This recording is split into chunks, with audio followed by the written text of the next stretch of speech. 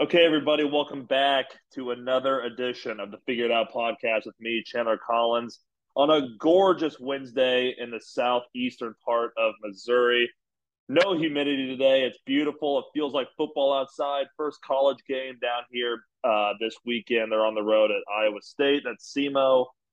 Football's in the air, and we are loving it here on the pod. Blaine, Johnny, back with me again for the week. We're going to start off with our weekly Hard Knocks breakdown, episode 4.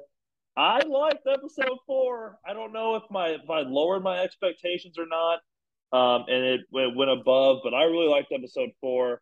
We're going to go through the Chiefs' final preseason game with the Green Bay Packers. A lot of good things we saw out there, and then we are going to move to the Chiefs 53-man roster. We'll break that down by position. Little fantasy time with our boy Blaine Wheeler, talking fantasy football. Got a huge draft tonight. League I care about the most. Listen to this fun fact. Didn't do my I got last in this league last year. Didn't do my punishment. So for not doing the punishment, I have to draft Tim Tebow with my first pick, which is the ninth Oh, pick. So I'll be drafting Tim Tebow with my first pick in the 2022 draft, and that'll be interesting. And we're going to finish up with Johnny's final minute. Love that segment last week. Looking forward to seeing what he has. He's kept that under wraps. Most of the time, he kind of lets a couple things slip he's going to talk about in the group chat, but haven't heard much from him. Before we get into all that, let's talk to the guys. We'll start with Johnny since I've been picking on him a little bit here. Johnny, how are we, brother?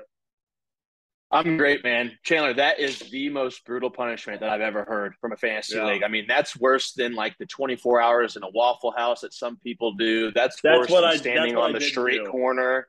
The Waffle Dude, House, I I would didn't rather do it. do that. You're Well, screwed, dude. you're It's so over. screwed, man. I mean, that's terrible. But you know, I mean, it's your little. He's not in the league. Tim Tebow's not in the league. I mean, he's been playing baseball since he's been playing football because he got cut from the Jags. So, Yeah.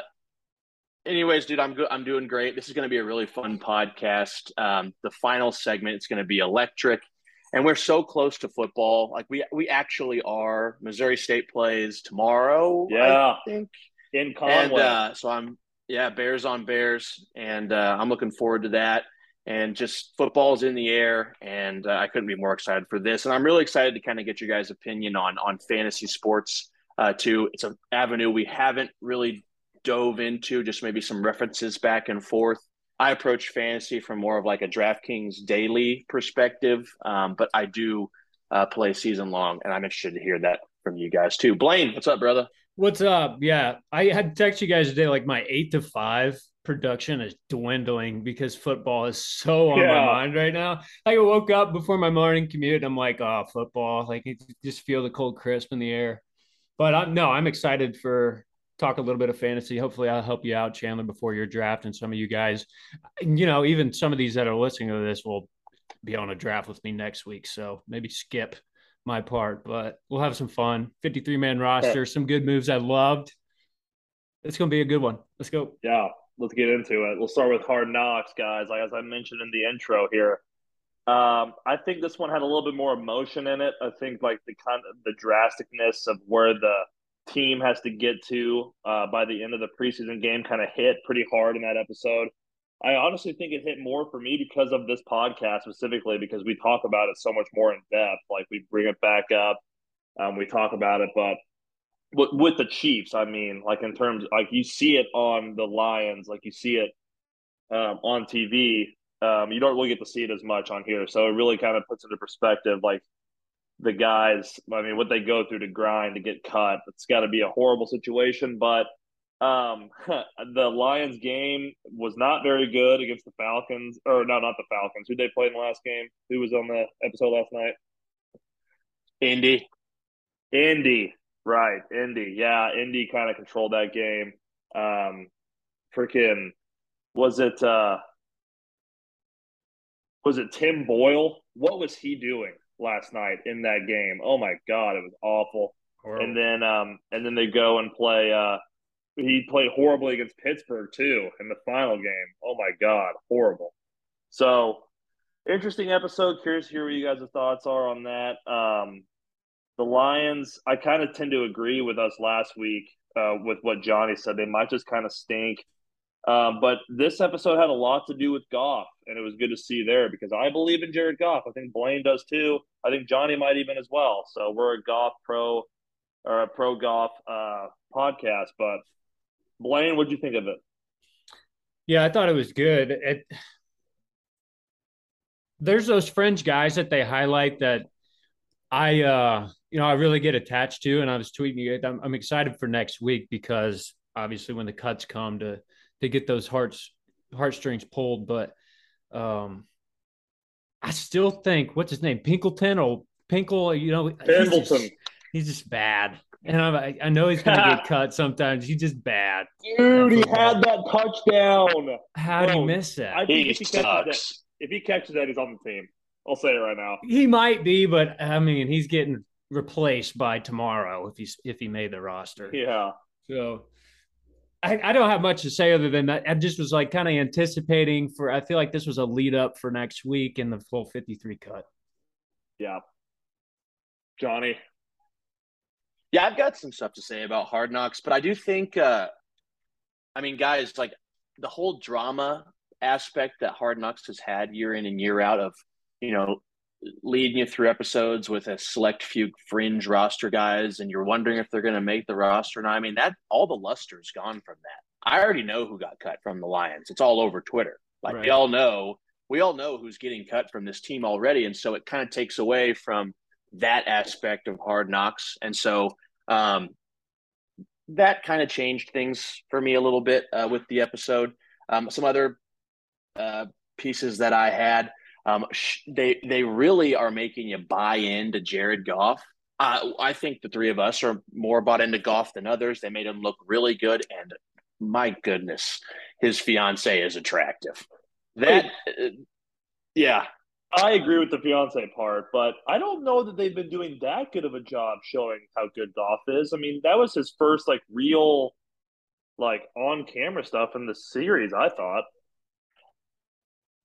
True, but in that episode, then I think they spent a good time on the quarterback. They showed some behind the scenes stuff of coaches talking about him, ball placement, a bunch of different things. So right. I think that they're comfortable with Jared Goff going into this year, and I don't know if he factors into the long-term plans going forward, but they certainly made you buy into Jared Goff. I like this Craig Reynolds kid, Kutztown University. Wow, that is super cool. Kutztown, Pennsylvania. And this is a guy who I'll just spoil it for you guys. He made the initial 53, and I think it's well deserved. Looks just like his dad, and I think it's cool. I think it's cool seeing his dad on some of the footage. Rodrigo is dope, and for how infatuated we were with Goff's fiance, I thought Rodrigo's mom was pretty freaking hot. If she listens to this, sup. And his dad and brother were super cool, meatheads like him. So I like the Rodrigo kid. And then last thing I'll say, and I'll kick it back to you, Chan. Yes, my confidence with every episode is weakening with this team, and it keeps I like Dan Campbell. I would love to have a beer with Dan Campbell. I would love to just pick his brain or listen to him talk about football. But he's just got to quit doing some of this gimmicky stuff. The player-led practice did nothing for me.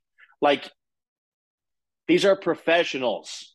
You do not have to do a player-run practice as professionals, I don't think, especially when you're this close to the season. From the speech with the dust off of the pants to the player-led practice, I don't need to see any of that shit. And frankly, it seems kind of amateur. Chan? Yeah. I think that his mindset on that is to try to just get something that boosts a little bit of morale, because it did seem like they went out there and had a good time. I think it was just a way to get closer as a team. But yeah, I mean, I get it. You kind of tend to want to lean more towards a New England Patriots style camp than what the Lions are doing. I don't think the Chiefs had a player led practice. Right. So you really did hit the nail in the head, if I said that correctly. That kind of tripped me up for a second. Blaine, what's up, brother? Yeah, we're talking about Goff and how they did highlight it a little. I thought Amon-Ra St. Brown was the only guy that's going to get catches, but he seemed to be pretty confident in Josh Reynolds. Did you guys catch Yeah. that? At least a Yes. little bit, and that struck my eye. At least I don't know from a fantasy perspective if that's going to be any kind of a radar, but just from awareness of who the Lions are. Still no Hawkinson. Still no Hawkinson. He's not gonna be in the fifth episode because that's all gonna be all about getting cut and behind the scenes. Like they're not gonna do anything about him in that one. So it's like, what is the deal with that? I mean, he's a Right. top. I mean, in just terms of football, he's a top five tight end, maybe. Yeah, I I mean, would think so. in terms of talent alone, Yeah. I think he's insanely good. But yeah, maybe they don't have a connection, or I don't know what's going on there. But no running backs in this past episode either. No Jamal, really. No DeAndre. Craig Reynolds, I guess. I guess they showed him a lot, so that was good to see. Great point by Johnny. I forgot about him in that episode. It's also crazy that his from the last episode, his brother is in prison or whatever. So to see him doing well is always good. Mm-hmm. Yeah, I thought so. I thought so too. And yeah, like they showed his dad, and his dad was in the stands. Like I don't know, like I like that whole journey of the guy who went to Yeah. Kutztown, has been a fringe roster guy on like what his fourth team in 4 years, or maybe even his fifth team now, Right. in 4 years. And so it's just cool to see that. Blaine, you got something on Reynolds Yeah, or something? yeah, I do. It just whenever they were making cuts, he was like, if the offensive line knew that Craig Reynolds got cut, they would have our heads. That's who they were Right. talking about when they were going Yeah. around that circle. And that's cool to see his personality. And I'll talk about a Chief that I think kind of has that same and is on the roster a little bit because of that, but also because of talent. But I thought that was cool to see and how they picked Craig, like for sure. Yeah. Yeah, it was cool. So So I said good he defined he embodies everything about their team, which Yeah. I like that. Like that is not gimmicky. Like when your team is trying to find an identity like that is not gimmicky. Right. Player-led practices and speeches with Andy Reid is not brushing off pants with dust on them to try to get the guys motivated. And I've said this point before, like this is not collegiate or high school athletics. Nobody's forcing these guys to be there. They're there to earn a paycheck. So like if they don't have the motivation to get to work, they should be fired. Like they will be replaced by somebody else. And we can't go without this too, guys. I think Aiden Hutchinson is going to be really good. Like I think he might be he's going to be really damn good. Yeah, he's going to shatter the number one pick, Travon Walker, in terms of just overall career. I think the Jaguars really, really messed this one up. And I think now it probably isn't very fair because we're seeing him in practice and we're seeing him behind the scenes. Haven't really seen much of Travon Walker, but you just got to think that he is not doing. I mean, the kid's first play was a roughing the passer penalty. Now, I know it was kind of a weird call, but like still, come on. Seriously?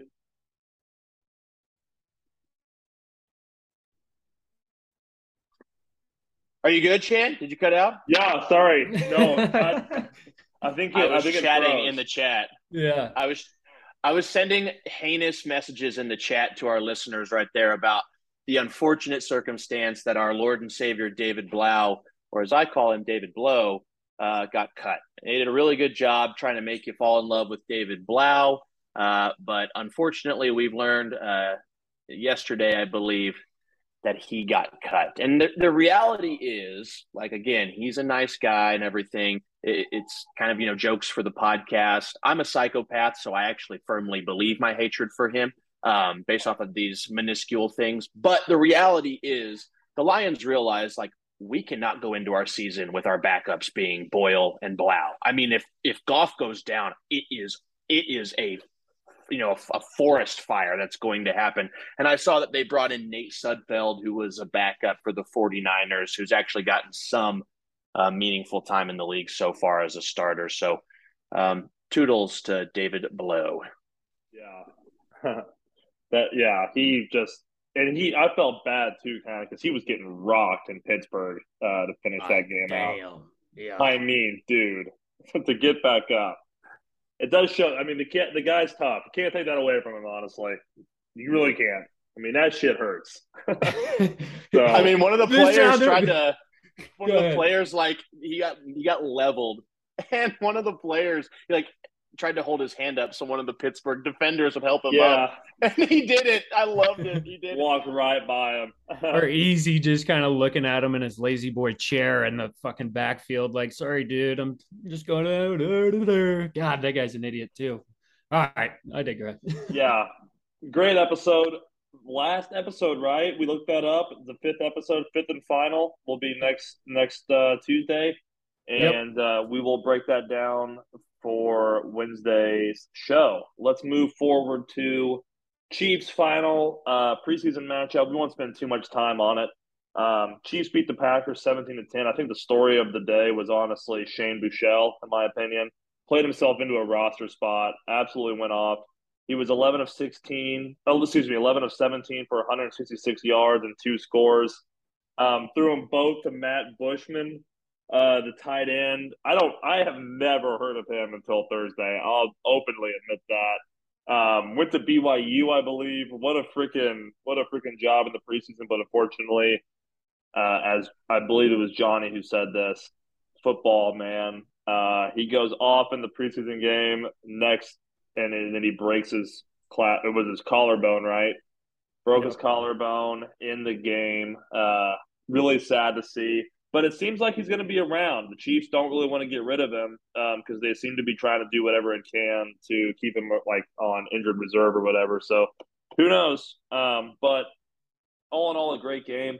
Defense, first team defense extended its streak to no first downs. Huge hit on the sideline by Trent McDuffie. I know he went to the concussion protocol, but we've noted several times that, first off, he's going to be fine no matter what. He'll be back for Arizona, just given the time he had to sit out. But also, NFL probably preseason ramps up the concussion protocol stipulations a little bit more. I expect him to be full go against Arizona, but his willingness to come up and tackle was great to see. The freaking defense is continuing to impress me. I was really glad they got to play the first series, honestly. Willie Gay was absolutely flying around. I mean, he is fun to watch. If you can't enjoy watching him play football, I don't know what you want to do other than that. He is an animal, and he seems to be really kind of settling in, calming down a little bit, and just playing football the way he needs to play. I think the story of the night was the defense. Jordan, this can be a sub story of how good our defense looks. Jordan Love is bad. I mean, he is bad. I really don't understand what the Packers did there. I'm completely out on him. Love to hear what you guys have to say about that. But for me, the story of the night's the defense. I'll turn it over to you guys. You guys mentioned the offense, whatever you want to do. Johnny, you take it away, buddy. Chandler, you pretty much covered it all. The number one thing that I took from that game was, like you just said, that Jordan Love is bad. Yeah. I mean, really bad. And did he have a couple of completions? Okay, yeah, great. But, I mean, the Chiefs had, like, their third stringers in early in this game and in the first half. And so, yeah, Jordan Love, I mean, that is really puzzling that the Packers, with Rodgers, traded up, into the first round, traded up in the first round to take Jordan Love and didn't communicate that with Rodgers. And it makes me think all the way back to, when Smith was the quarterback for the Chiefs and they were going to take Patrick, they made it blatantly clear to Alex that they're going to take him. They made it clear that you are still our guy for this year, and then we're going to move on. And it just seemed like that was just a much better approach than what the Packers did. Rodgers is a kind of finicky guy anyway, but he obviously didn't like how they went about things. And for what I said about, David Blau and is it Tim Boyle for the Lions being options that you cannot afford to have on the roster, I'm prepared to say the same thing about Jordan Love. If Aaron Rodgers goes down, this team is absolutely screwed. Yeah. And, of course, like if Mahomes goes down, like the team is going to be screwed as well. But what we did see by having a capable backup is if Mahomes goes down mid-game, the game's not lost. We saw Chad Henne win the Browns playoff game. So you covered it all with the Chiefs side of things, Chandler. I like Brian Cook's interception on the defense, but the main takeaway was, God, Jordan Love is bad. I was able to be there in person, and I took two different things in which you guys, Darius Harris won himself that job solely off that game. There was a possession where 3 straight tackles to force a 3 and out Yeah. himself. That was freakish. I mean, Yeah, one was a sweep, he had to go across the field. One was up the middle, and then one shedding a offensive lineman and then coming down on a screen. And he read it in the middle of it, stopped in his tracks and went sideways. That was a great play, a phenomenal possession. And I was fired up, man. I was Darius, and I was like, wait, that's Darius Harris, right? Not like, I don't know, DeAndre or DeMarcus. I had to think for a second, but I'm glad he won that spot. It was really cool. Yeah. And then I think another guy that won a spot is Ronald Jones. We've been talking about him a lot. I've been talking about him all offseason, but going 8 for 43, and the 43 came off of his first run were, 8 of them when he hit a linebacker in the middle of a hole and went another 5 yards. I mean, that's what you wanted to see. Mm-hmm. And, man, that fired me up. I mean, I'm glad the Chiefs made the decision to carry all these running backs because, that's, like I said, been talking about Burton maybe having to do that because we weren't going to get Rojo. Now we for sure do get Rojo. Just glad to see him with the first team. Yeah, I love seeing too how we're using Burton on short yardage because that's just putting it on tape. You have to try to defend that. Then you don't give it to Burton, you go Ronald Jones, and all of a sudden you're at the game for 10. Exactly. Because they suck down in there on the fullback. So it's going to be awesome. Yeah, he really did play his way into a job. He ran hard. You mentioned hitting the linebacker and falling forward. God, that's just what Clyde does not do. He does not fall forward. He literally gets hit and either falls down where he is or he gets driven back. And so far, Ronald Jones in this last game and Isaiah Pacheco all preseason have been falling forward and running forward and running hard. And I love it. If you give this offense, you give Patrick Mahomes a running game, you're screwed. You really are. You're not going to be able to do anything about it. So I would give that as a red flag to the rest of the league. You better not let us start running the ball because it's going to be very difficult for you to beat us. So great game. Cannot wait to see what we do in Arizona. Confidence has to be at an all-time high. Any final thoughts on that, boys? I don't know if you want to mention the defensive line and just the decisions there. You keep Malik, you keep Josh, Dunlap, obviously, and Clark. But I feel like what Clark now sick again, and are you for sure okay in that inside with Noddy, Saunders, and then Wharton as your backups? You're seeing more bodies because I don't know how much they're truly in on those. So that's a great way to segment into the 53-man roster discussion that we're going to have now. Yep. So we're going to start with our offense and we'll move into the defense, Blaine. Yep. So we're going to go over it right here. We're going to go down the list. Final cuts. Chiefs have gotten to 53 officially. I'll give a free shout out to Arrowhead Pride. Big time for them to break it down on their website. We got it right here. We're going to go over it right now. Quarterbacks, no surprise, obviously. You know what? I'm not even going to really talk about the quarterbacks. I'm going to talk about this. How dumb it is on social media, like either team accounts or somebody else's account, like saying, oh, we think that Josh Allen's made the 53-man roster. It's like no shit. Like, thank you for letting me know. like none of us would ever going to figure that out.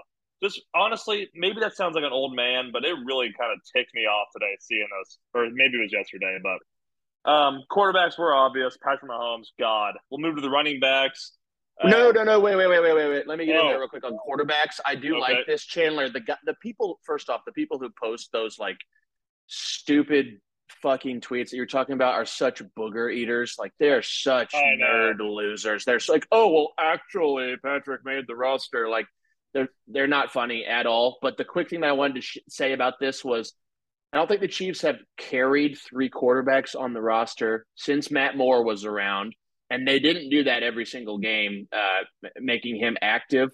What I think this says, and kudos to Shane Buechele for making this initial 53, this just tells me that the Chiefs were not confident that, because guys in the practice squad can get picked up by other teams. So, I think Shane played well enough to where if he was put on the practice squad, the Chiefs believed that he'd be gone. Somebody else would nab him up. And They obviously want him in the fold. And one quick thing that's perplexing too, I'm guessing he's going to be getting a different number. Shane wears the number 6. Brian Cook on the defense wears number 6. And so I think, Shane's never made the active roster. So I don't think NFL teams would do 2 people with the same number. And if they do, maybe you guys could confirm that. Anybody? Yeah, I don't know how that works. I mean, they play different sides of the ball, so theoretically it wouldn't necessarily be an issue. But I think that jersey sales are the issue, though. Like the NFL with jersey sales are not going to let 2 guys have number 6. So right.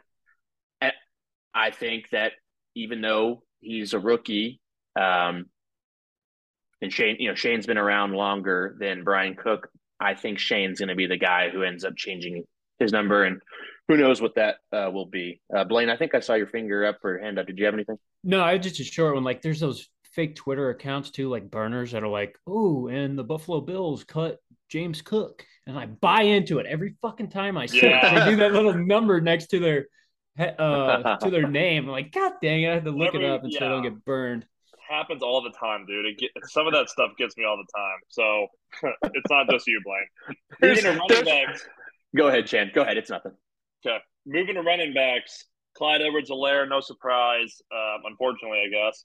Jerick McKinnon, Isaiah Pacheco, Ronald Jones. Absolutely love the depth here at the running back position with those 4 right there. I think it just gives us a different sort of running back in every single guy. When Clyde is playing well, he's a good runner. He can catch the ball well out of the backfield. When he's not, we won't get into that. Jerick McKinnon, great out of the backfield, can run the ball. He runs hard. I'll give him that. Just not as physical as the next 2 guys I'll mention. But still a really good running back. Isaiah Pacheco and Ronald Jones, they're going to be your everything guys. They're going to try to catch the ball. They're going to have to run the ball hard between the guards and the center. And they're going to have to do some dirty work in terms of pass blocking too. Maybe it sounds like old of me or whatever, traditional guy, but they are so important in pass protection. They have to be willing to block, and they are a huge part of the protection, especially of a guy like Patrick Mahomes. So I love the running back room, boys. Anything quick? Who is the guy? This is a quick comment. Who is the guy of those 4 that you are just plug and play right now are the most competent in, and why is it Jerick McKinnon?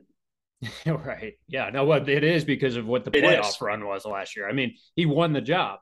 And that's kind of what I was going to ask too. On the flip side, who is going to win the job by week 7 out of those 4 too? Is it McKinnon? Is it Pacheco coming on strong? Because I don't think Rojo's your every down back. Obviously not. No. It's not what he's on there to be. So my answer to Johnny's question is it crazy to say Pacheco right now? The way the kid's running the football, I don't know that it's crazy to say that I would not have him start week 1. Seriously. I mean, it's Jerick for me because knowledge of the playbook, NFL experience, and then you just go, on the field stuff, right? Ability to run and then catch and pass block. Like, out of all the 4 guys that we have, if you were to pick the best person for the job, it would be Jerick McKinnon. But I firmly hope Pacheco just becomes a stud. Yeah, I agree. Let's move forward to the Michael Burton. Got to shout out the Bratwurst. Only fullback that made it. Awesome to see. We'll move to the wide receivers. Juju Smith, no surprise. MVS, no surprise. McCole, no surprise. Sky Moore and Justin Watson are the 5 that make it. Love this receiving room. I think the sky is the limit, literally, for Sky Moore. Nice.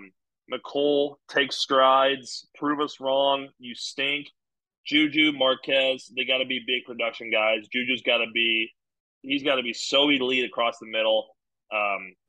It's ridiculous. Like, he's just got to all in the middle of the field along with Travis Kelce, and this offense will be really good. I love the receivers, boys. I really do.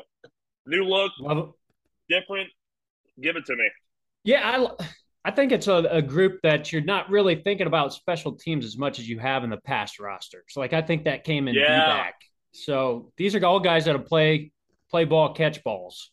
Watson, fringe, you might see him out there, but I think we talked about special teams quite a bit when we talked about this group in the last few pods. It just didn't go that way.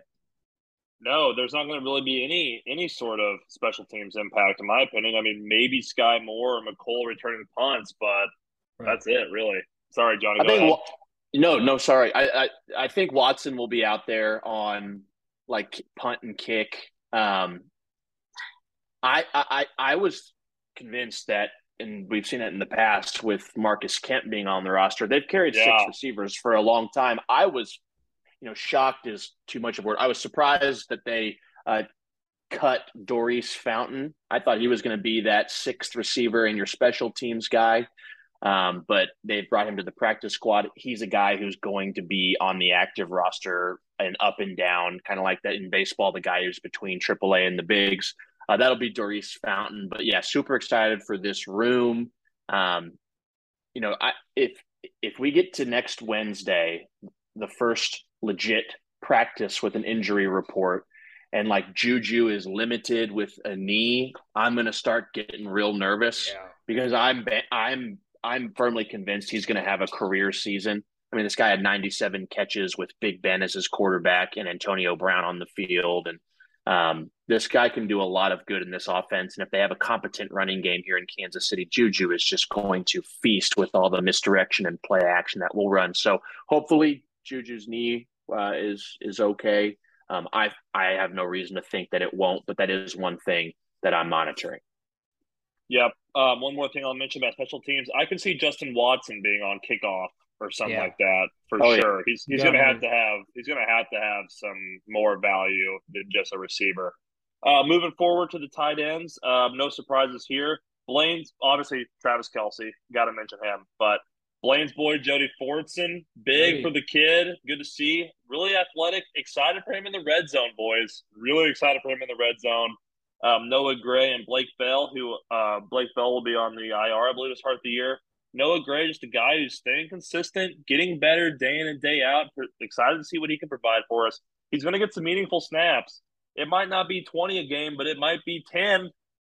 And those 10 are going to be important if he's on the field because they're not going to put it, they're going to try to get some trickeration going or whatever out there. So, Noah Gray, continue to do what you're doing. Welcome back to the club, boys. Tight ends looking good, huh?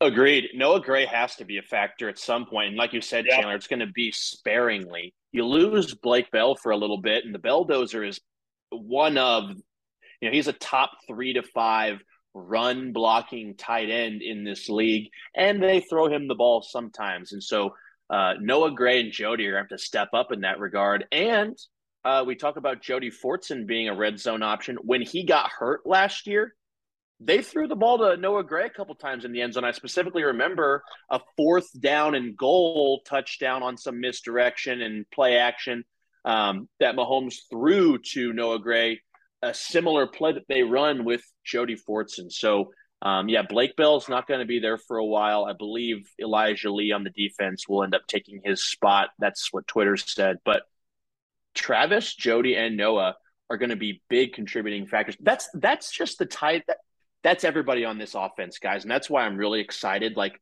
the Chiefs' offense has been so centered on Tyreek and Travis for so long, for good reason. The ball is going to get spread around to a bunch of different guys, and I think it could be really exciting. Exactly what I was. Absolutely. Yeah, and 3 guys that can do 3 different things, and that's a beautiful thing to have. I mean, you can draw the line between Gray and Kelce a little bit in pass catching tight ends, but in Jody being able to line up at the far side and catch a back corner fade, I mean, that's just something I've said before, but Chiefs have never had. Thank God he made that recovery. I just didn't know if this day was ever going to come. Yeah, love it. Love it, boys. Let's move forward. This is my favorite group of the entire team, I think, besides the specialists. Offensive line is so freaking awesome. I mean, It's just wait. so good. It's so good. And Orlando Brown Jr., Joe Tooney, Creed Humphrey, Trey Smith, Andrew Wiley, Jerron Christian, Nick Allegretti, who seems like it's his 20th year in the kingdom. Welcome back to the squad, Nick Allegretti. Keep grinding, brother. Like Nick Allegretti, he's been in the kingdom for a while.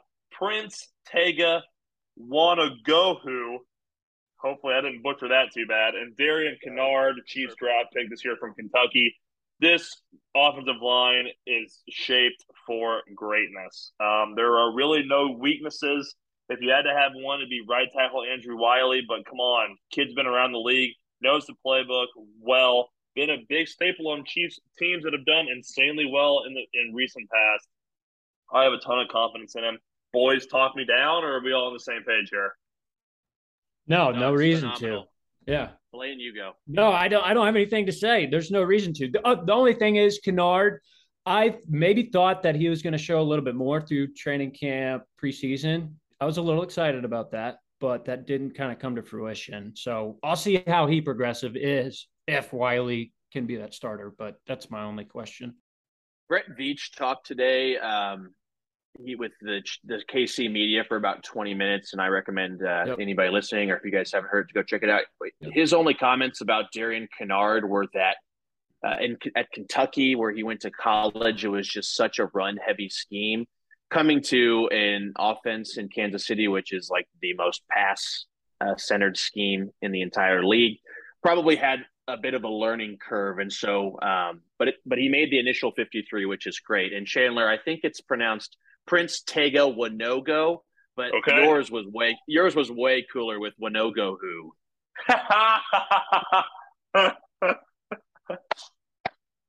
Oh, Chiefs! Wanogo who. I don't mind that really. That's hilarious. Yeah, Johnny, honestly, Blaine, you should vocalize that. Johnny, great pull from the Brett Veach presser, dude. Didn't even know that went on today. Johnny Rowe is locked in. He might have sources per source. That's one of the good finish to the camp. That's all we're looking for. Good job, Kennard.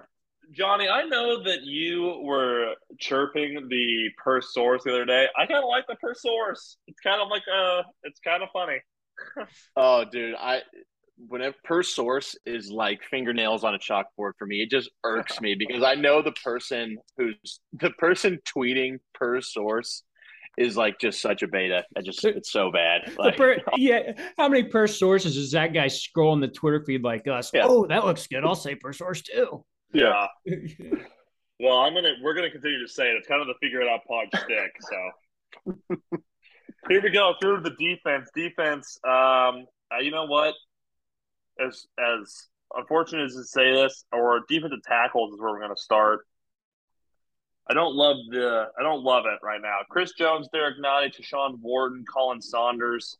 Obviously, Chris Jones 1B defensive tackle in the league, but he just has no help, dude. I mean, I don't know how to feel about Derek Nnadi. I'm kind of talking myself down off of where I was from him, I think, a couple pods ago. Tershawn Wharton, I think, great story. I don't want to talk bad about a smaller school guy, but I just think that the league is like kind of passed him by. I just don't think that he really, I think if he were to get cut today, I don't know who's picking him up is really kind of my thing. And then lastly, Colin Saunders. I think he proved himself into a good role. I think he's going to provide good minutes.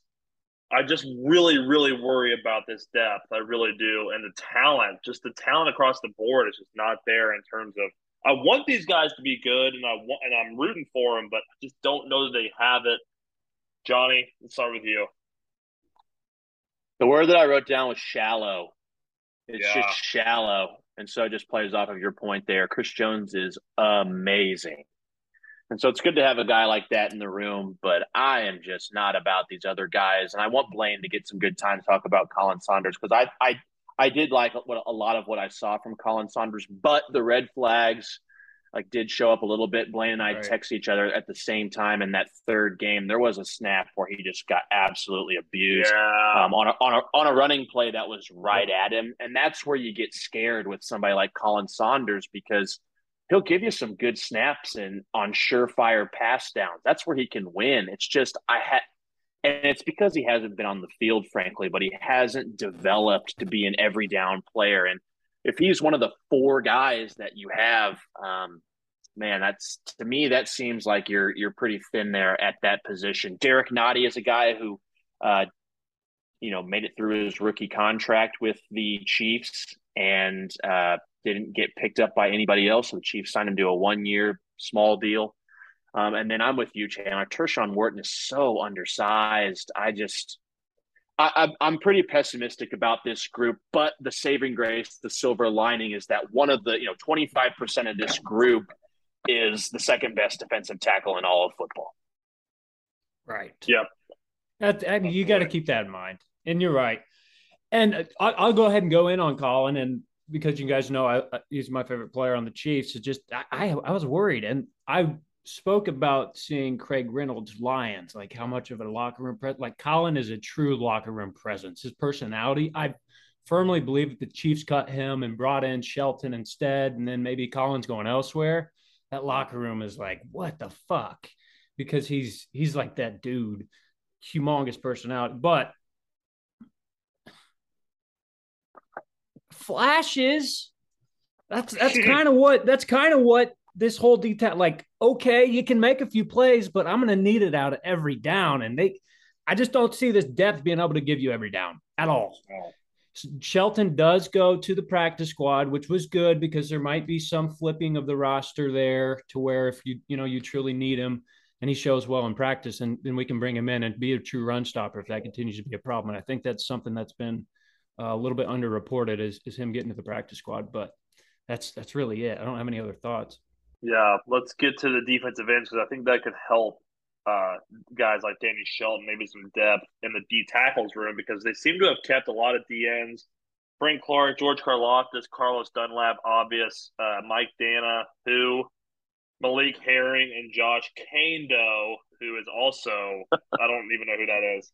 But all jokes aside, I mean, I don't mind the top three there at all. You can plug and play guys on either side of the line. Mike Danna, I know we joke around about him, but he does provide you a little bit of depth there, ability with playing experience and whatnot. So I don't mind this group. And then I think that Malik Herring and Josh Kaindoh. Now, Blaine made a good point about Danny Shelton being on the practice squad. I mean, dude, those guys are movable. Move those guys down to the practice squad and bring Danny Shelton up if you need to for a week. So I think they're doing that maybe for some flexibility. Don't have much more to say about the DMs. Come on, George. Come on. Yeah. Let's move to the linebackers here. We definitely know what we have. We already mentioned Darius Harris. We'll let Johnny go a couple minutes here on Leo Chenal. We know how good he is flying downhill. And then Nick Bolton and Willie Gay Jr. They are going to be some sort of story this year. One of them is going to be a story in this league. They're going to be up there on some all-pro teams. Boys, what do you guys got on the linebackers? Johnny, you start.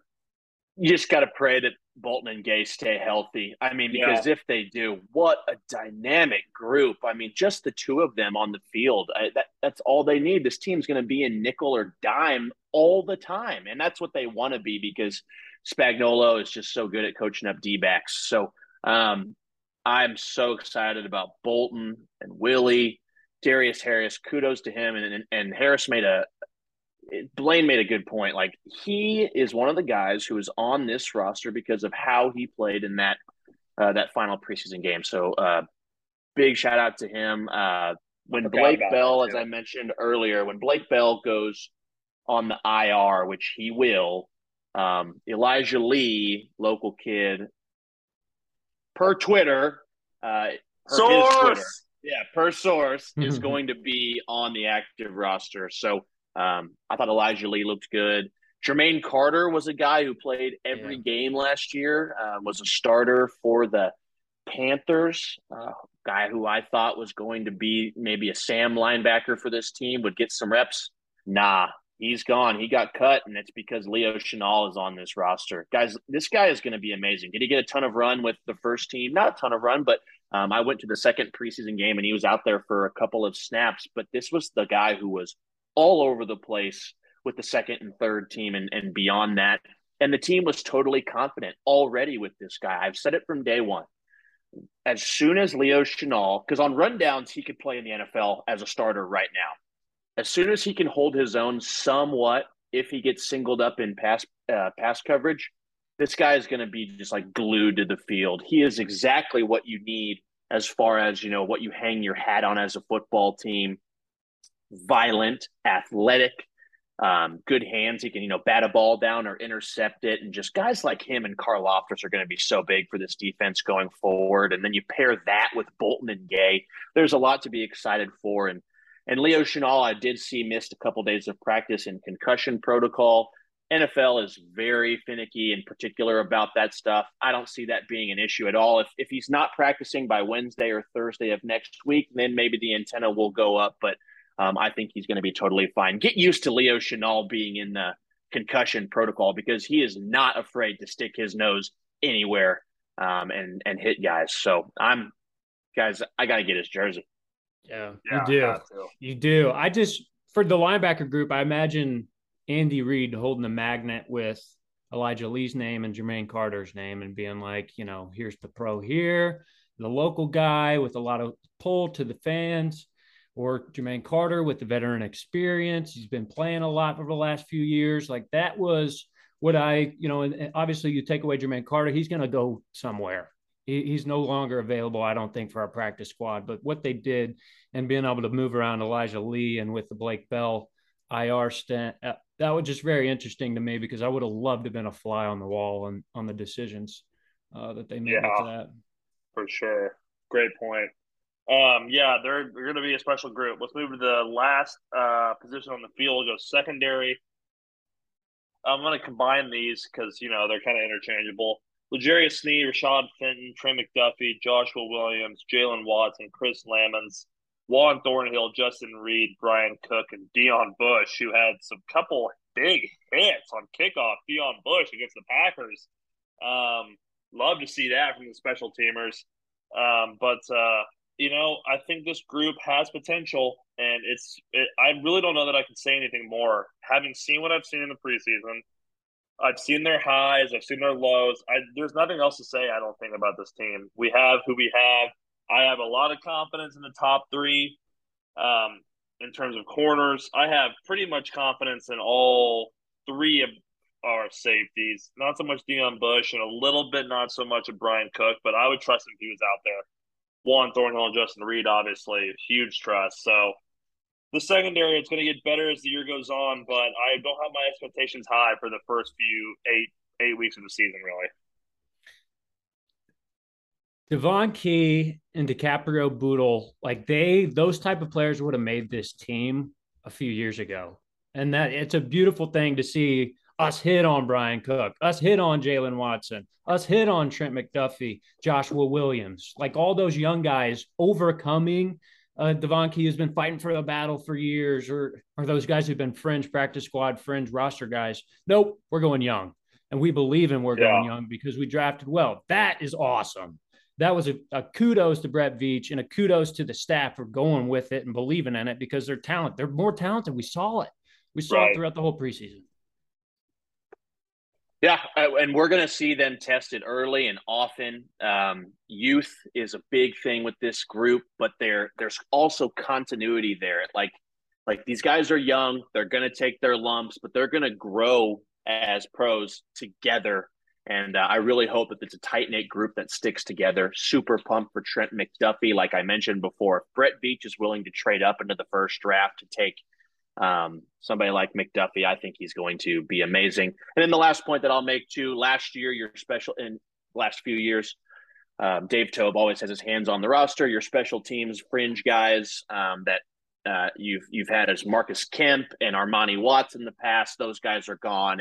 And the new guys who will fill those roles are going to be Chris Lamons and Deon Bush. Those will be your four-phase special teamers that have to have a position attached to their name.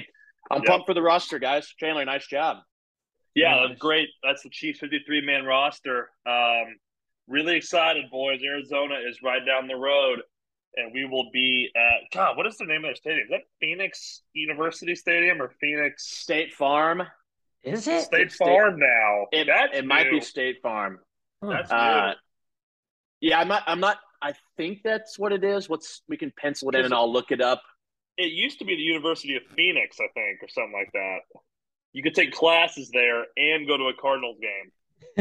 All in one session. Yeah. Hey, one point that it's okay. So State Farm Stadium is the name. Thank you, Johnny Rowe. And this is you're seeing Brett Veach as a general manager grow, because last year I ripped him a bunch, and it was just because I was pissed off. I think, I don't know, maybe it wasn't totally fair, but Brett Veach's first draft was a disaster with the whole Breland Speaks thing. We've seen Brett Veach over the years really grow as a general manager. 9 out of the 10 draft picks by Brett Veach and his staff this year make the Chiefs' initial 53-man roster, with the only person not being is Najee Johnson, who was their last pick in the draft, and he's on the practice squad. So, again, big ups to general manager Brett Veach. Yep. I love it. Great job, boys. Awesome. And now I will be turning it over to our co-host, Blaine, taking us through a little fantasy football here.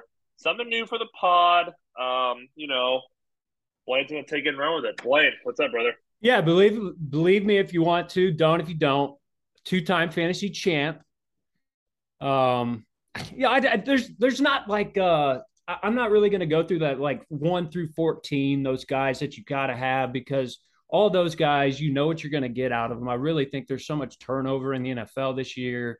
New quarterbacks, new systems, new things that you can point out and get value with some guys later in rounds. So, for example, I'll start with wide receiver as we go through here, and you guys please speak in whenever you have any say on these. But like I drafted Cortland Sutton this year. Tim Patrick goes down. Russell Wilson hasn't had a wide receiver under a top 15 season since 2016. You can get Cortland Sutton as your wide receiver 20 in round 3, 4, and he can be a wide receiver 2 and completely produce for you. Same with Juju Smith-Schuster. Johnny, you said it earlier, like he might have an 80, 90 catch year, and you can get him at wide receiver 29 just because no one knows what the Chiefs offense is going to look like. He could be the one, and by far the one, and you could get him at wide receiver 29. So that's my viewpoint of fantasy this year. Yes, get a Justin Jefferson. Yes, get a Jamar Chase or a Mike Evans who's going to produce, but those 2-3s win you the league every single year. Yep.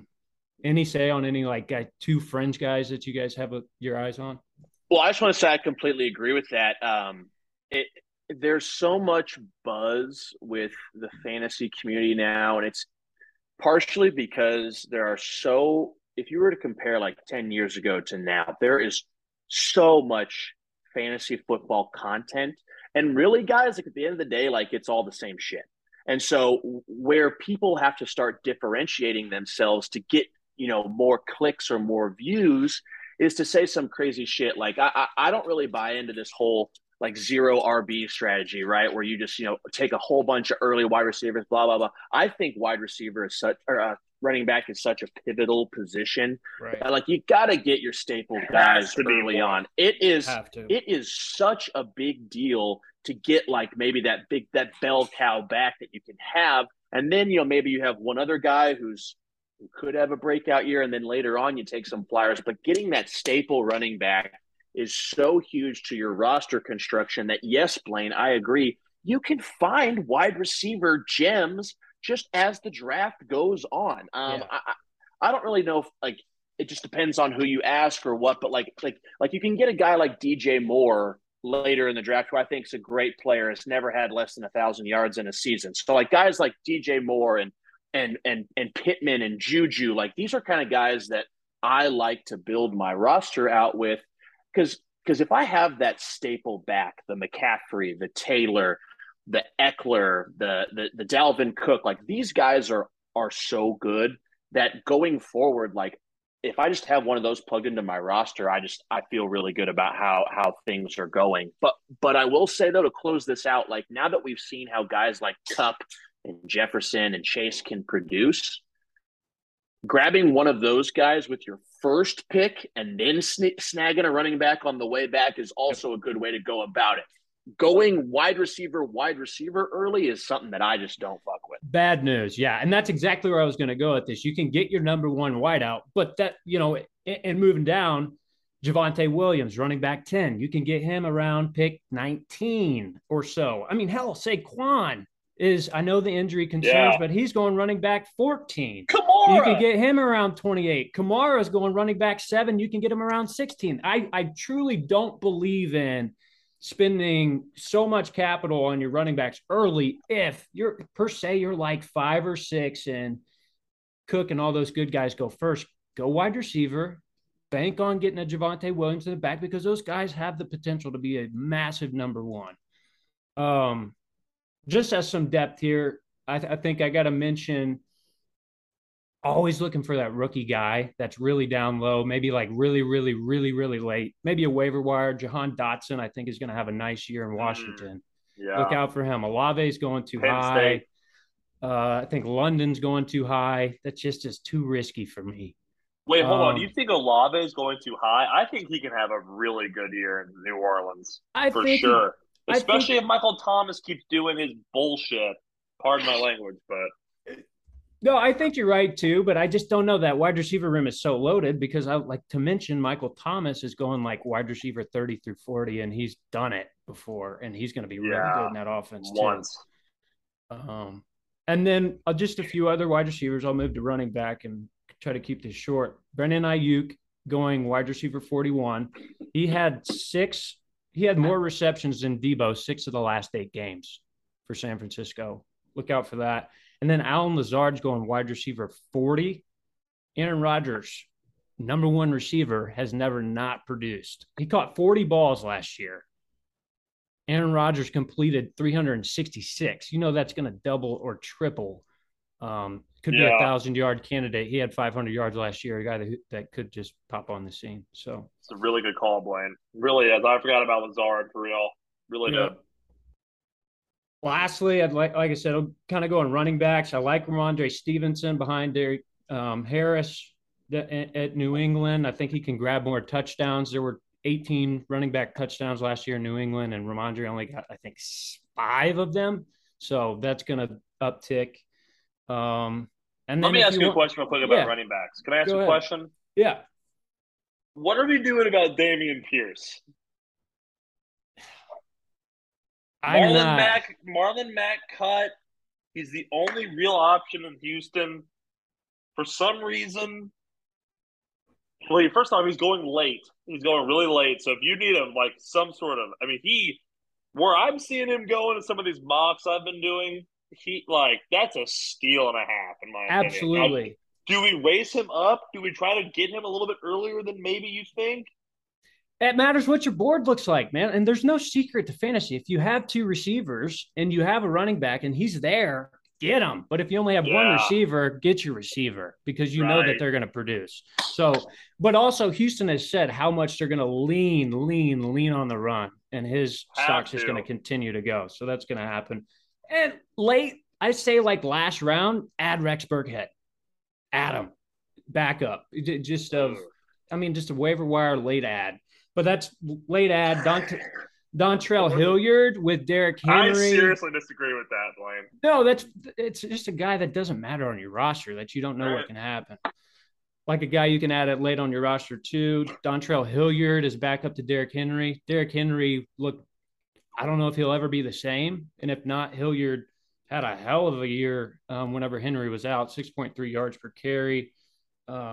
Just was phenomenal late. And then guys like Rachaad White with the Bucs, Isaiah Pacheco, and James Cook, all those guys have chances of winning their jobs by week 7 or 8. So I have another question about running backs. Yeah. And Johnny, you can answer this, or Blaine, doesn't matter. What are we doing with Antonio Gibson this year? Because last year, you're out. I'll let somebody else draft him. Somebody else can draft him. That's my whole thing with Dameon Pierce, too. Like, his ADP is just going to go up and up and up until the start of the season. A guy that Dameon Pierce reminds me of buzz-wise, it's these rookie guys that have burned me in the past before. I'm going to let somebody else draft him because the last rookie that I was super high on that totally screwed my team was when Royce Freeman was on the Broncos. Like, I fell in love with this rookie running back. The same thing happened with Clyde. Clyde was not good either as a rookie. Like, there's just all this buzz around these rookie guys. And if I get burned by Dameon Pierce being a really good value in the 7th or 8th round, and I think he's going to go before that going into next week, I'm comfortable getting burned not having taken somebody like Dameon Pierce. Like this is just my whole philosophy with everything. Like, if you go into the first round, let's say you have the 7th pick in the first round, right? Here's a scenario that I was thinking about today. Like, so you have 7 and then you have 14. Would you rather have Dalvin Cook and Stephon Diggs, or would you rather have, Justin Jefferson and then like having to decide between your number one running back being Javonte Williams or Aaron Jones? Like I would personally rather get the staple in Dalvin Cook. I don't go into drafts ever. And this is when I talk about McCaffrey pretty soon. This is going to be the main point. Like I never draft with the whole like, well, he might get injured philosophy, because these are running backs. Like they are going to be injured. So I would rather have like the Dalvin Cook, Stephon Diggs than the Justin Jefferson, Javonte Williams for start to my draft. And that's why I always get that running back early. Yeah, and that's the latest value I have as a running back is Saquon at 28. And then like you can guess on Ramondre, if he's your 2, you're fucked. Simple as that. Great point, Johnny. So yeah, great point. My stayaways, I don't know if you guys have any stayaways. I really don't want anything to do with Lenny Fournette this year for some reason, guys. Clyde. They're getting old. That offensive line sucks. Clyde. And then Devin Singletary, I've seen going way too high. Way too high. I don't get the hype. I had him last year, and he was terrible in fantasy. Good running back, but horrible in fantasy. Yep. I mean, and especially with James Cook, I don't understand why James Cook's not getting more buzz. He was a beast at Georgia. I mean, I know I'm kind of contradicting Johnny's point about rookie running backs, and I agree with Johnny. But come on, I mean, a Georgia running back, you got to put a little stock into. Remember the last one that was there? Oh, what was his name? DeAndre Swift. So it's like, come on, these guys are legit dudes. So I'm it. Devin Singletary too high. Continue, Blaine. Sorry. Last tight ends, and we'll wrap this up. I'm getting a little long-winded, but I'll point 2 out. Hunter Henry, you can get as tight end 11. He had the second most touchdowns out of a tight end last year behind Travis Kelce, and he's going as the 11th guy. Just get him. I think in that offense sucks so bad they have no other option as a pass catcher. And then little Jordan Humphrey. Yeah, we'll see. And then there's been a lot of buzz around Cole Kmet. He going at 10. He could have 100 catches. Irv Smith in Minnesota system, you can get him really, really, really late. I mean, like you can just wait on tight ends. And then a guy I picked up with my very last pick was Mo Alley Cox out of Indianapolis. Matt Ryan uses the tight ends. Mo Alley. Pittman's the only guy that's going to catch balls if Alec Pierce doesn't produce. We'll see. I just kind of like that guy. Johnny, you got any others? Yeah, so tight end is a position that I absolutely despise in fantasy. In the league, the season-long league I care about the most with my high school buddies that we've been doing for a very long time, this year changed the rule to where you do not have a dedicated tight end position. You have a pass catcher position, so a wide receiver or a tight end. And it's just so amazing because, it's Travis Kelce, Mark Andrews for me.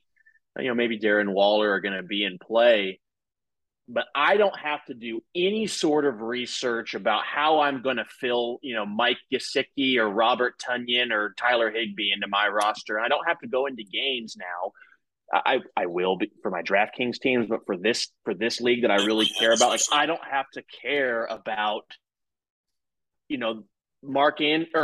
Tyler Higbee going for 3 catches and 17 yards and how that's going to impact my roster. So I do like the guys that you brought up, but if there's anybody out there that is also frustrated by the tight end position being putrid, I would challenge people to maybe change their rankings. But I'm trying to get Travis. I think Travis is going to, especially in full point PPR, Travis is going to just feast. Massive.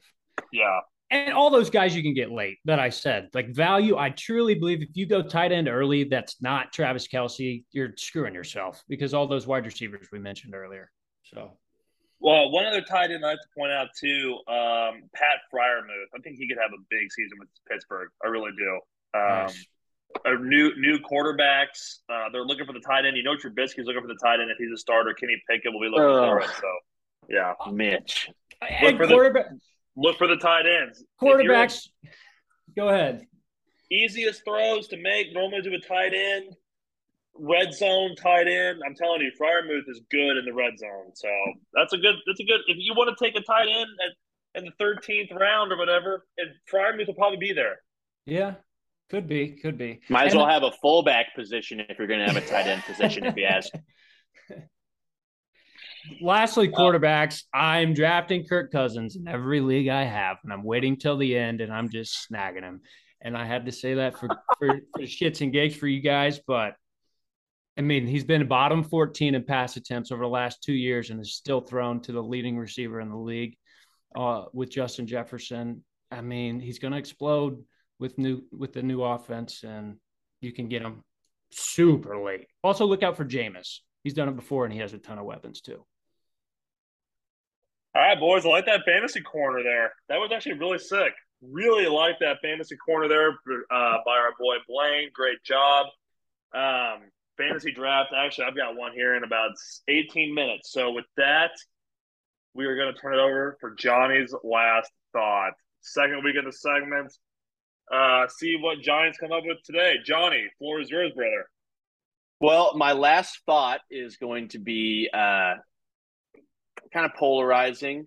My last thought this week is it's just not going to compare to the very first week that we started this segment. If you listened last week, we paid tribute to the late, great Len Dawson, an absolute legend. And so I'm going to do my best to try to at least carry this on in a pretty good way. Also, tune in next week as I go through my full page of notes why you should draft Christian McCaffrey over Jonathan Taylor, but we're going long on time. And I got to make my case for that at some point. So the message this week, I'm going to speak to our female listeners directly. What's up, chicks? The message is centered around guilt. Women need to not make their man feel guilty in any sort of way now that football season has finally gotten here. By the time the kickoff happens next Thursday between the Rams and the Bills, football fanatics like the three of us, good, hardworking men who absolutely are obsessed with the game of football, will have made it 207 days since the Super Bowl, since the last NFL game. I'll break it down for you even more. That's 4,968 hours. I'll go even further for our female listeners. There have been 2 seasons of The Bachelor, 1 season of Love Island, and a new season of Bridgerton, which you probably made your guy watch since the last NFL real game happened.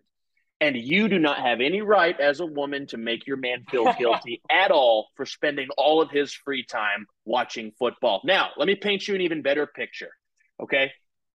You know, if you want him to go with you to the orchard or the farm or some place to take Instagram pictures, you should have done that the 207 days that you had before football came back. And I'm speaking from someone who's married to the absolute greatest woman in the world, and she loves football. But if you want to spend time with your man during football season, learn the game of football. It's really fucking awesome. And your man will help you learn the game too. You can learn the lingo. You can become familiar with the players. Do not make your man feel guilty at all for watching football. And here's what you do. Here's the chess move to our female listeners. Let him watch as much football as he wants, because there will come a point when he realizes, holy shit, all I've done is watch football. And he will choose you over the football. And there's no greater gesture that your man could do than picking you over football. It will make you, as the woman, feel warm inside and rewarded that he picked you over football. Do not make him feel guilty. Learn the game of football. Maybe pick up a new hobby, and let's all enjoy this amazing football season. And that's a wrap. That's the final word with Johnny Rowe. Another successful episode of the Figure It Out podcast. Excellent job, Johnny. Really well surmised. Back next week, episode 5, Hard Knocks. One more week closer to Chiefs opening season. We will probably have an injury report. We'll be discussing several other things. John, and even, well, you know what? We might as well do another Blaine's Fantasy Corner, and we will finish with Johnny's final thought as we did this evening. Boys, I appreciate it. Have a great one, okay? Set the tone early, man. Later.